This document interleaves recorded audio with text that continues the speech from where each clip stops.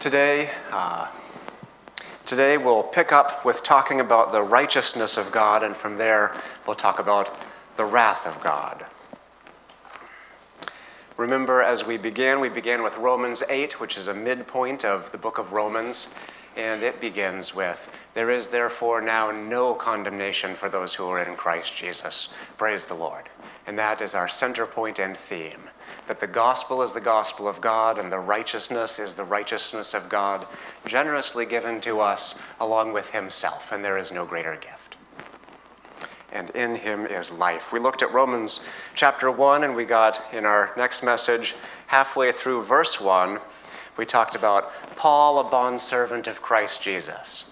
You're not a Christian in the sense that society normally means it when they say, "I got saved," or "that person's a Christian." Biblically, what you really are is you have a new identity, and that's you belong to God, you're loved by God, you're called to be saints, and you are a bondservant of Christ Jesus. Think of yourself less as a Christian in the societal, kind of traditional, even in the church evangelical sense, or Catholic sense. Think of yourself as a bondservant of Christ Jesus. That's a better biblical definition for who you really are and who you were born to live, and that's the calling you have been called into, and God has prophesied your destiny that you would be sanctified and holy. And to begin with, he's clothed you with his own holiness, so you are safe. For there is no condemnation for those who are in Christ Jesus, even though we sin. So we'll talk about the righteousness of God, and we have at length, and from here we'll move to the wrath of God. But we cannot talk about the wrath of God without talking about his holiness. Without holiness, no one will see the Lord. In our country, we don't understand the holiness of God. And that is why we don't understand the wrath of God. But the wrath of God is revealed from heaven against all ungodliness and unrighteousness of men who by their unrighteousness suppress the truth. Romans 1:16. The wrath of God is revealed from heaven against all ungodliness and unrighteousness of men, who by their unrighteousness suppress the truth. Whoops. It's very small print. I have a cataract. Romans 1:16. For I am not ashamed of the gospel, for it is the power of God for salvation to everyone who believes, to the Jew first, and also to the Greek. For in it the righteousness of God is revealed from faith for faith. As it is written, the righteous shall live by faith. That's a quote. It's from Habakkuk. And we'll go there. Habakkuk chapter 2, verse 4. If you're fast, you'll get there before I will.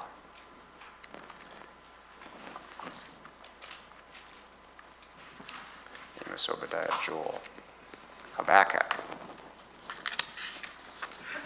Habakkuk chapter 2, verse 4 says, "The righteous shall live by his faith." And I'm not going to go in and read the whole passage, but if you do later, Habakkuk 2:4, we read the second half of verse 4. The first half of verse 4 contrasts this righteous person who's living by faith with this unrighteous person whose soul is puffed up. And chapter 5 talks about how he's a drunkard, he's an arrogant man, he's never at rest, his greed, his death, he before and after this half a verse that Paul quotes, "The righteous shall live by his faith," is a description of the other guy, the unrighteous man, who is all of the things that we're about to see beginning in Romans 1:18. And that's why Paul quotes Habakkuk 2:4.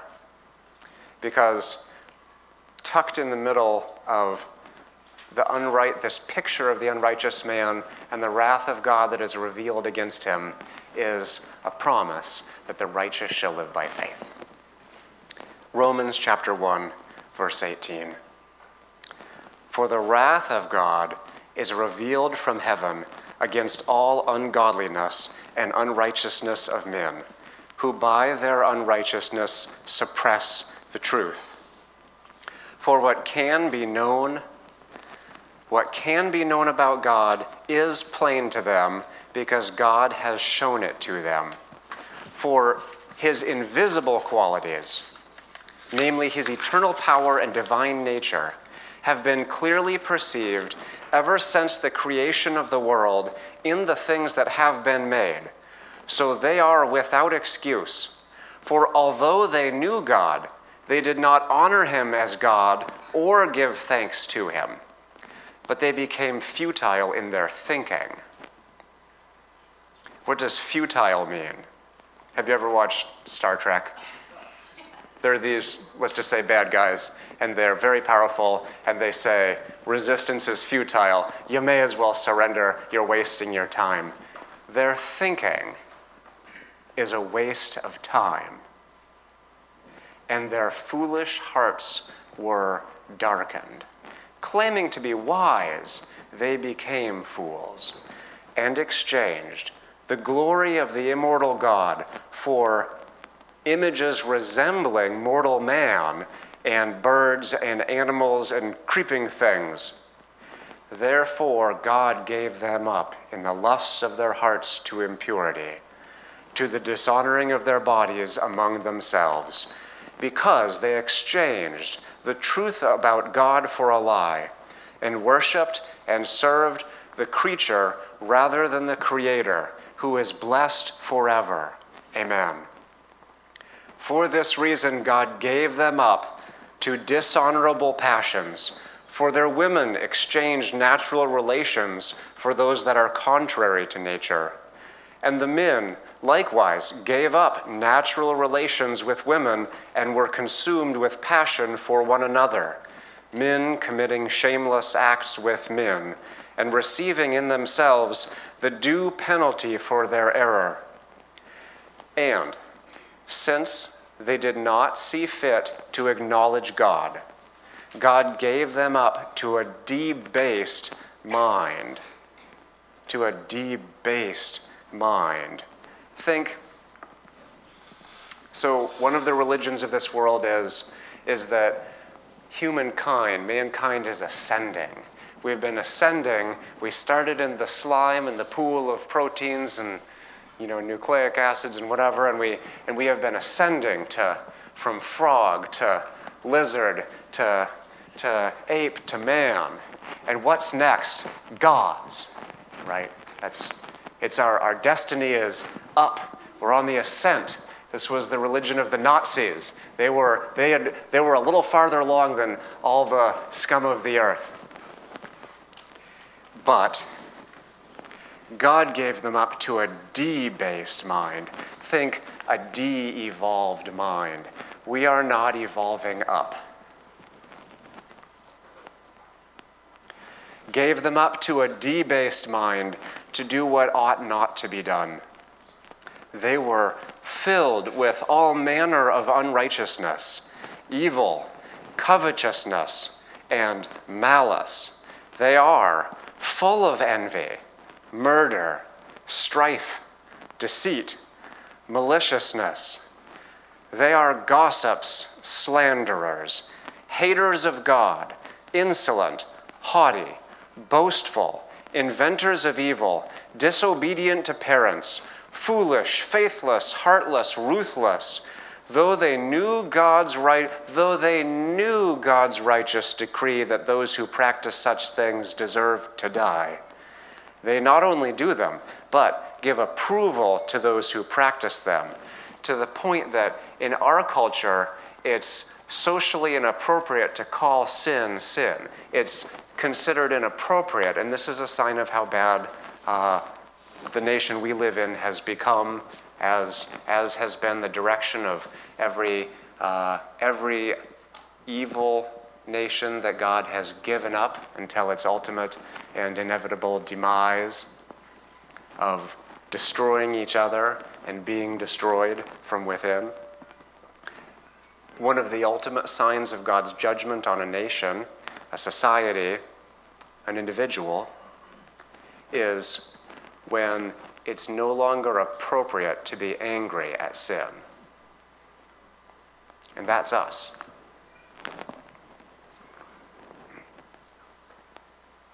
This has been happening, this exchange and being given up. They exchange, they exchange, they exchange. Therefore, God gave them up, God gave them over, God gave them up. This is a picture of how the wrath of God works.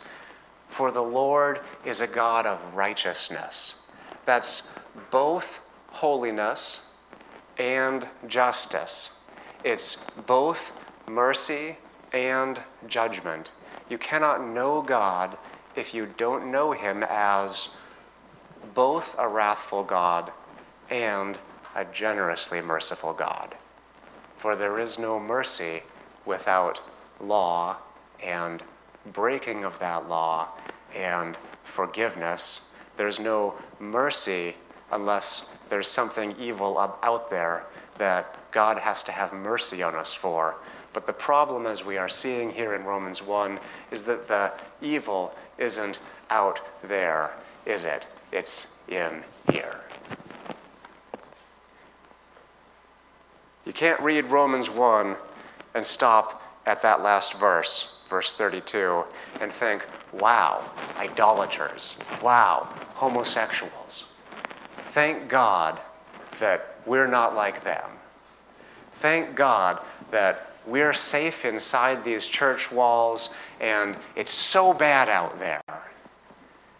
The main point of Romans chapter 1 we see in chapter 2, verse 1.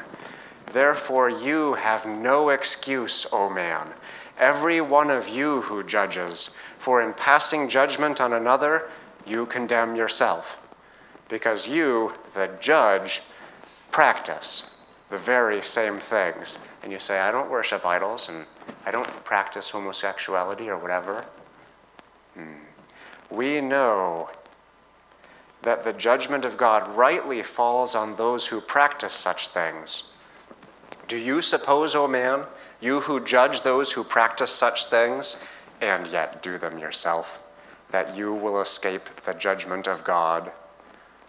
Or do you presume on the riches of his kindness and forbearance and patience, not knowing that God's kindness is meant to lead you to repentance? So there's a sinner out there, or maybe there's a sinner in here, and you know it, and it just, you pray God has mercy on them, but thank God I'm not like her. Thank God I'm not like him. Do you think of sinners as basically unlike you or as basically like you? If you've read Romans, you think the latter.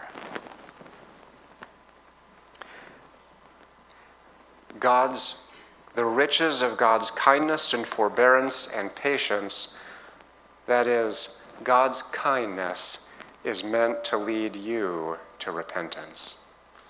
But because of your hard and impenitent, that means not sorry, because of your hard and not sorry heart, you are storing up wrath for yourself on the day of wrath when God's righteous judgment will be revealed.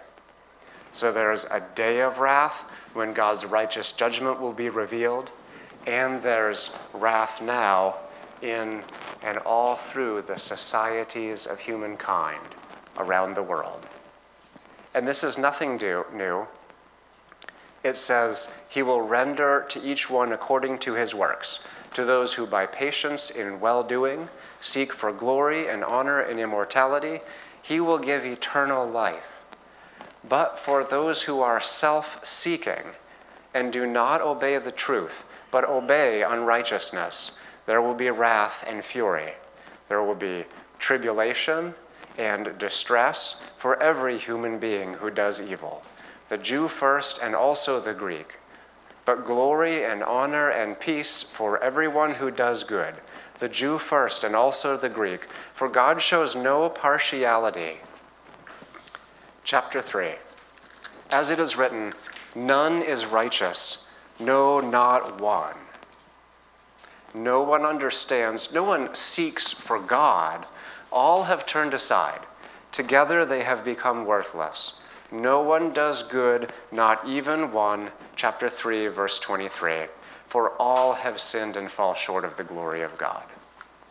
This exchange, exchanging God for lie, pleasure, false God, me, whatever, I, to the nth degree, and God giving them up to the desires of their heart is nothing new.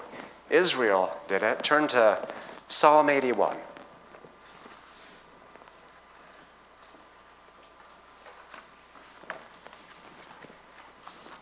Psalm 81, verse 10.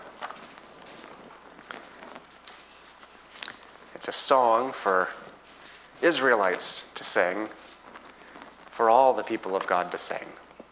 Psalm 81, verse 10. I am the Lord your God who brought you up out of the land of Egypt. Open your mouth wide, and I will fill it. Think of hungry and thirsty for righteousness. But my people did not listen to my voice. Israel would not submit to me, so I gave them over. There it is. I gave them up. I gave them over to their stubborn hearts to follow their own counsels. What's your own counsel? How are decisions made in a corporation with a board of directors? How does an old-fashioned king make decisions? By himself? No. With many counselors, there's wisdom. With the whole board, there's a vote. Your own counsels are, I think this is right. And I'm the person who decides what's good and evil. I'm the person who passes judgment. I know what's best for me. I know right from wrong. Have you ever watched a Disney movie? Every Disney movie teaches with anointing, with an evangelism that is rather powerful. I need to follow it would be wrong of me to not follow my heart. And I mean, I'm not actually trying to make a joke. I'm just very serious. This would be funny if it weren't so real and didn't hit so close to my home, to each one of us. But we were raised in this culture, right? And this is how we think. And let's read on. Psalm 81. Oh, that my people would listen to me, that Israel would walk in my ways. I would soon subdue their enemies and turn my hand against their foes. Those who hate the Lord would cringe toward him. Another translation says they would fake it. They'd come pretending. They'd be like, yeah, I'm on your side. And their fate would last forever. But he would feed you with the finest of the wheat, and with honey from the rock I would satisfy you. That's what has always been in the heart of the Lord for all his people and for all the nations. Oh, that my people would listen to me. He would feed you with the finest of the wheat, and with honey from the rock I would satisfy you. Why did God create honey? Why did God make wheat grow up out of the ground? So that we could make fresh bread. In the Bible, bread is for life and nourishment and strength. And the world is covered with cereal grasses. And there's honey and good things, and there are delights. Throughout the world, in every ecosystem, there's a variety of delights, because that comes out of who God is. And in every society, there's this inherent waywardness, and we grow from infancy to adulthood with the conscience inside, the internal witness, and the external majesty of God revealed in all of creation, from microbe to outside the visible universe. And the glory of God is revealed from the heavens to the atom. And yet we exchange the truth of God for meism or for following our heart. And wherever that leads us, and in every society it's a little different, but in every society apart from Christ, it consistently. Why in every society does no one find Christ, even though the knowledge of God is revealed in conscience? You ever heard of natural law? Everybody has a conscience. Consciences can be seared. That's what's happening in Romans 1. The righteousness of God is revealed in the gospel of the Son of God. The wrath of God is revealed. They knew. Their conscience bears them witness. Reason bears witness. We know that life doesn't come from non-life. There's a famous experiment, I don't know if Catherine mentioned it, but a scientist in the era of which she recently spoke did an experiment. The idea was popular, spontaneous generation in those centuries. Where do flies come from? Well, flies come from rotten meat. So he's like, no, the scientist, and he got a couple of jars, and he put rotten meat in one, he put rotten meat in the other one, and he covered the one jar. And the jar that was uncovered, flies came out of it. Did he see the flies come in and lay their eggs? No, but that meat, sure enough, grew maggots which became flies. Life out of something dead. That was the general consensus. Well, we know that's the general consensus today, and we know that is foolishness.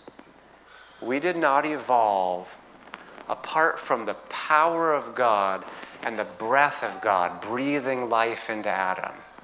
We did not evolve from non-living things. It's not possible. Were there flies in the jar that was sealed? Of course not. And that was the experiment that changed the paradigm of the day. And for a long time then, people began to believe that life doesn't come from non-life, but our foolish hearts are darkened. And now we've started to believe that again. No. Think of the foolishness of that. We're talking about life. Life is spiritual and relational and active and moving and growing. And God is the source and the root of all life. Something doesn't come from nothing. Creation bears witness. Why did God give you a sense of wonder when you look at that which is majestic, at that which is beautiful, at that which amazes? That too can be seared or suppressed or squelched, but everybody's got that, or did have it. Why did God give you that? Because God is lovely, and God is majestic and beautiful and amazing. But he gave it to you as a witness inside you to know him, so that you'd look out there and you'd be in awe, and your heart would testify to you of the knowledge of God. But in Romans 1, we see that though they had internal and external knowledge of God, though we find God in moral law and conscience and in nature, we reject the truth, believing we can live our lives any way we want without any consequences at all. Pastor by the name of John MacArthur preaches on this passage, and I quote him. He says, "And we plunge downward under the wrath of God. Man's problem is not that he can't find God, it's that we don't want to. To honor God would then cause us to be accountable to him and to his law, and then be accountable to his wrath. We would then be under his judgment." They rejected God's revelation, then they lost their reason. It's a kind of losing their minds. They lost their ability to evaluate whether they were right or wrong. They became spiritually confused. They de-evolved in mind, in morals, in heart, and in religion. Look at this. They exchanged the truth about God for a lie and worshiped and served the creature rather than the Creator. They worshiped idols. They made them with their hands, perhaps, or found them in the heavens and worshiped the sun. Or if in ancient Greece, the human body was kind of reverenced to a degree, to a level of worship. Now we have many forms of worshiping the created thing. Whether we worship that desire for satisfaction for our own passions that is within us, or whether we worship an ideal thing that is imaginary, a false ideal, a made-up form of perfection that fallen man will never attain to. That's kind of in the spirit of certain flavors of environmentalism, for example. Of this Mother Earth thing, where the earth is our mother and we are spontaneously generated out of its ever-living, never-created life. And we can become, we can attain to, we can realize goodness and perfection in society and in our own soul. This nirvana, all of it, it's all false. It's all fake. These are ideas, doctrines of demons that are set up against the knowledge of God. There is no greater depth to which one can plunge morally and mentally than the depravity of loose and unusual sexual indulgence and worship of a God other than Jesus Christ. Religion, apart from Christ, involves an exchange, exchanging the God who is the source of life for Satan and being content with that. There is no slimier, lower, baser form of life. It's a lowering of ourselves. Sexuality with no boundaries, animal, people, male, female, male, male, whatever, all by myself. And worship of created things rather than the Creator. Whether they're worshiping an idol they made, or the sun, or the gods of the religions of the world, or the gods of money, pleasure, unbridled self-expression. In wrath, God gave them over to their own desires. Is there anything worse that God could ever do to you than give you everything you want?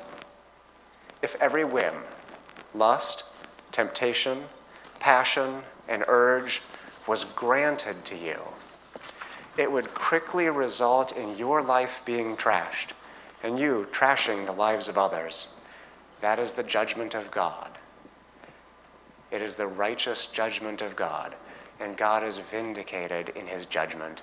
Our generation hates the idea of holiness in it because we all want to be accepted and nobody's perfect. And our generation hates the idea of judging others, which is partly good and partly bad, because we put God into that category, but God has the right to judge. Romans 1 and 2 examines individuals and societies whose hearts are full of darkness, given over to more darkness. It's the black hole of the soul. Idolatry, homosexuality, it's all manners of evil. C.S. Lewis, in his book, The Great Divorce, which talks about how divorced or how different heaven and hell are, he says, hell is retrospective. Hell is there as you continue. We're on roads that diverge, and this road is not the road to Jesus Christ, it's not the road to our Creator. It's the road of the passions and desires of the heart. And God gives us over more and more and more, and that road doesn't ultimately lead to some big break, and God's like, all right, that's the last straw. Now I'm going to really judge you. It's a straight path to hell. And C.S. Lewis says, hell is retrospective. What we've read in Romans 1 is something like hell on earth. And God in his mercy does not let societies get too far down that road for too long.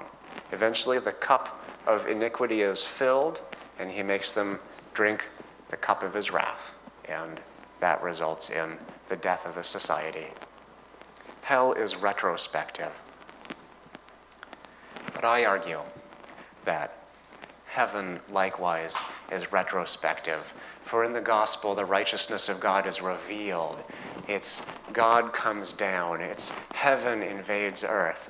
Here on earth, there is both the kingdom of Satan and the kingdom of God. There's both hell, the backtracking from that road, and there's heaven. Heaven is here on earth. He is here among us when we gather together in his name. The main emphasis of this passage about God's wrath, which is righteous wrath, is found in chapter 2, verse 1. You have no excuse, every one of you, because you practice the very same things. We are more like these people than we are unlike them. The epitome of our problem is that we think we're not.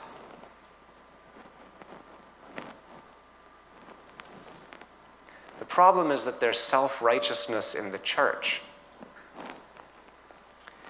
And what is God's response to hypocrisy?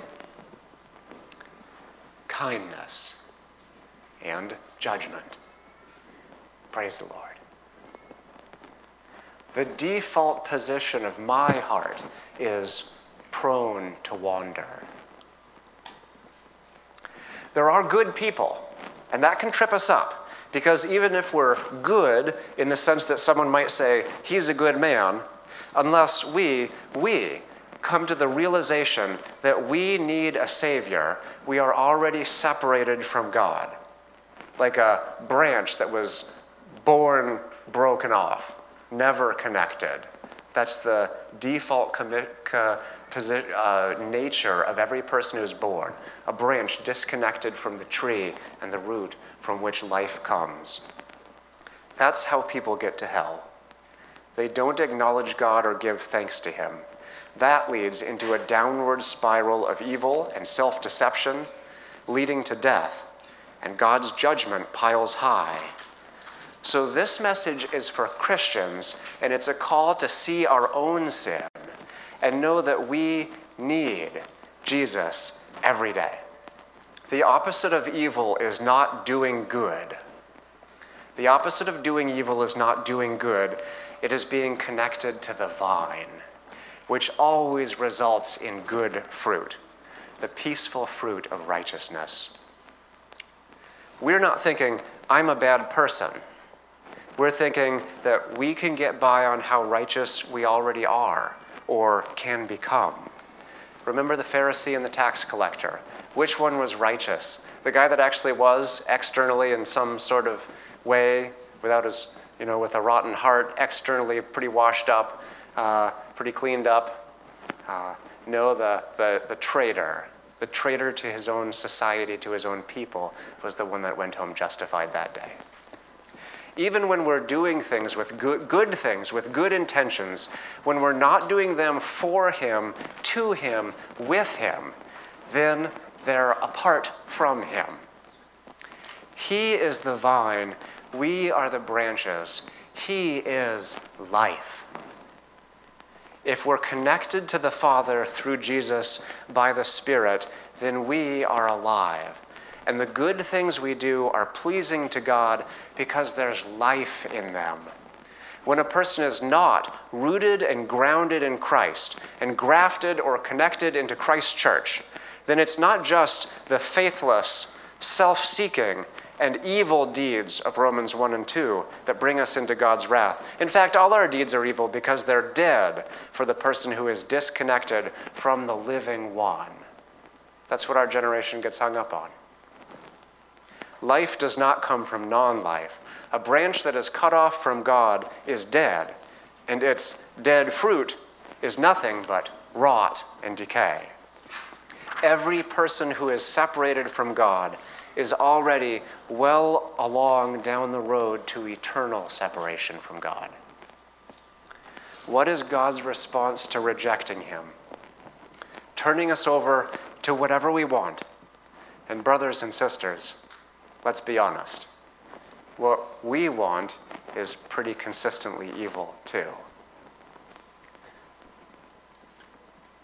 So they said they were wise. Think about the foolishness of all that. How do you relate to that? How do we in the church relate to those outside the church? The same way Jesus related to the cross. He despised the shame, but for the joy set before him, he endured the cross. You despise the sin, knowing that God is right in condemning all those who sin. And you cry out to God to have mercy on that person who is made in the image of God. We do not make jokes about our homosexual neighbors and say, oh, that's gay. No, we wouldn't do that. That's disrespectful.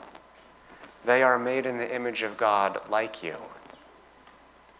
Further, cut out sarcasm from your vocabulary, because for us who are safe in Christ, there is now no condemnation.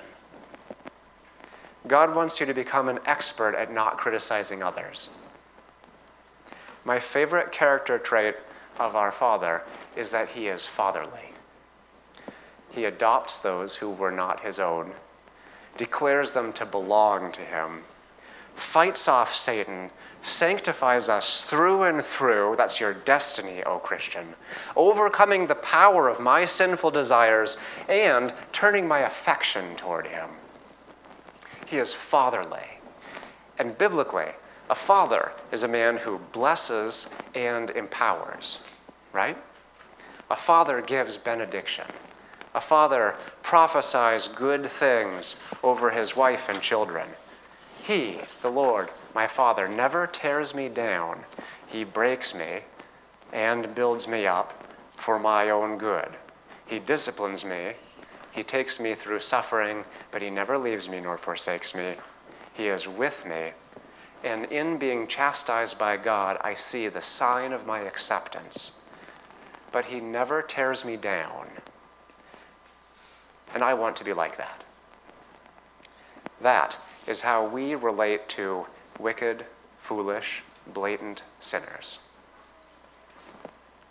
Your prayer life for your coworkers and family members and neighbors who are not bondservants of Christ Jesus may be, Father, forgive them, for I'm no better than them. But you were pleased to save me, were you not? Please save them also. I can remember sitting at my dining room table as a boy hundreds of times and hearing my father pray for every single one of our relatives. Kim and Chris and Andrea, Gary and Judy, Keith, Katie, and Kevin. Start the family tradition of praying for specific people you work with, live with, go to church with, and pray for the same people thousands of times. The earnest prayer of a righteous person avails much. Elijah was a man like us, and he prayed. When I pray first for myself, because I'm the person I'm most concerned about falling into temptation. Because I've read Romans, and I know that if Jesus weren't standing between me and this hellish lifestyle described, I also would have been given up to following the desires of my deceitful heart, Jeremiah 17:9. My dark and foolish I would have become. But God demonstrates his own love for us in this, that while we were still sinners, Christ died for us, the Holy One for the ungodly. This is the gospel of a father who loved his wayward children and was so committed to them that he did the most loving thing anyone has ever done, and he gave his son for us. And now, having been raised from the dead by the Spirit of holiness, he has been given authority to judge all mankind. And because he himself suffered when tempted, he is able to help those who are being tempted. There is now no condemnation for us who are in Christ Jesus. It is not in God's nature to condemn the guiltless. And there is now no condemnation for those who are in Christ Jesus. For the law of the Spirit of life has set you free from the law of sin and death. The old rule or the old law was, you sin, you deserve condemnation, you are condemned. But God has done what the old rule, weakened by the flesh, could not do, by sending his own Son in the likeness of sinful flesh and for sin, he condemns sin in the flesh, in order that the righteous requirement of the rule might be fulfilled in us, who walk not according to the flesh, but according to the Spirit. Our main point is that we need him to save us from our sin every day. Abiding in Christ is salvation, because Christ is the source of eternal salvation. So Christians, abide in him. Ignoring God, not giving thanks to him who gave you everything good you've ever had, or exchanging the truth about God for a lie, is a sin that leads to death, and then he passes judgment by giving them up to more sin, which leads to more death and deathly things. That is a life of hell that leads to more hell. But are you a child of God who has not been acknowledging God or giving thanks to him for all things? You need to start by acknowledging him in the morning and begin to thank him. Are you a child of God who is struggling with real, present, and dangerous sin? Join the countless Christians before you who placed no trust in their own faithfulness and placed all their trust in his faithfulness. Cry out to God for daily forgiveness and daily empowerment. God believes in you. Jesus says to you, already you are clean because of the word that I have spoken to you. Abide in me, and I in you. Abide in him, so that when he appears, we may have confidence and not shrink from him in shame at his coming. 1 John chapter 2. You are from God and have overcome them, for he who is in you is greater than he who is in the world. 1 John chapter 4. See what love the Father has given to us, that we should be called the children of God. And so we are. Beloved, we are God's children now, and what we will be has not yet appeared. Let's be honest. But we know that when he appears, we shall be like him, because we shall see him as he is. And everyone who thus hopes in him purifies himself as he is pure. And that is the message of Romans 1 and 2. At this time, would our communion servers please come forward? And may everyone stand for our communion meditation from the Psalms. In the Bible, bread is broken and shared for nourishment and strength. Psalm 81, verse 10 and 16. I am the Lord your God. Open your mouth wide, and I would fill it. Oh, that my people would listen to me. He would feed you with the finest of the wheat. I would satisfy you. Bread is for satisfaction and strength. And there is no greater strength nor greater satisfaction that comes from partaking of the bread of life, Jesus, our Savior, who saves us from God's wrath.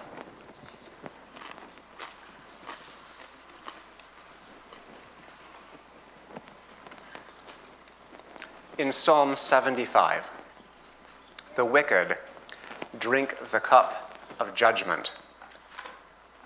In the hand of the Lord there is a cup with foaming wine, well mixed, and he pours out from it, and all the wicked of the earth shall drink it down to the dregs.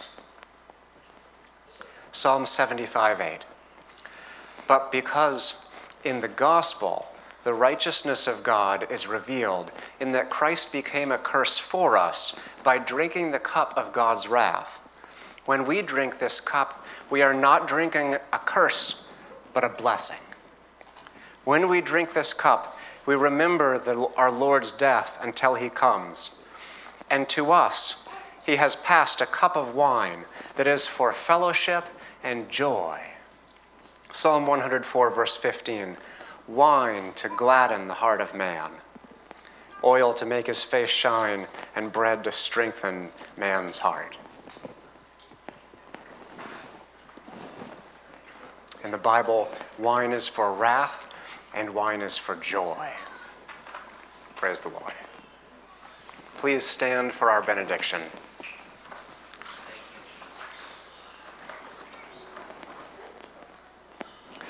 May the Holy Spirit keep you in the love of God and the fellowship of Christ Jesus forever and ever. Amen.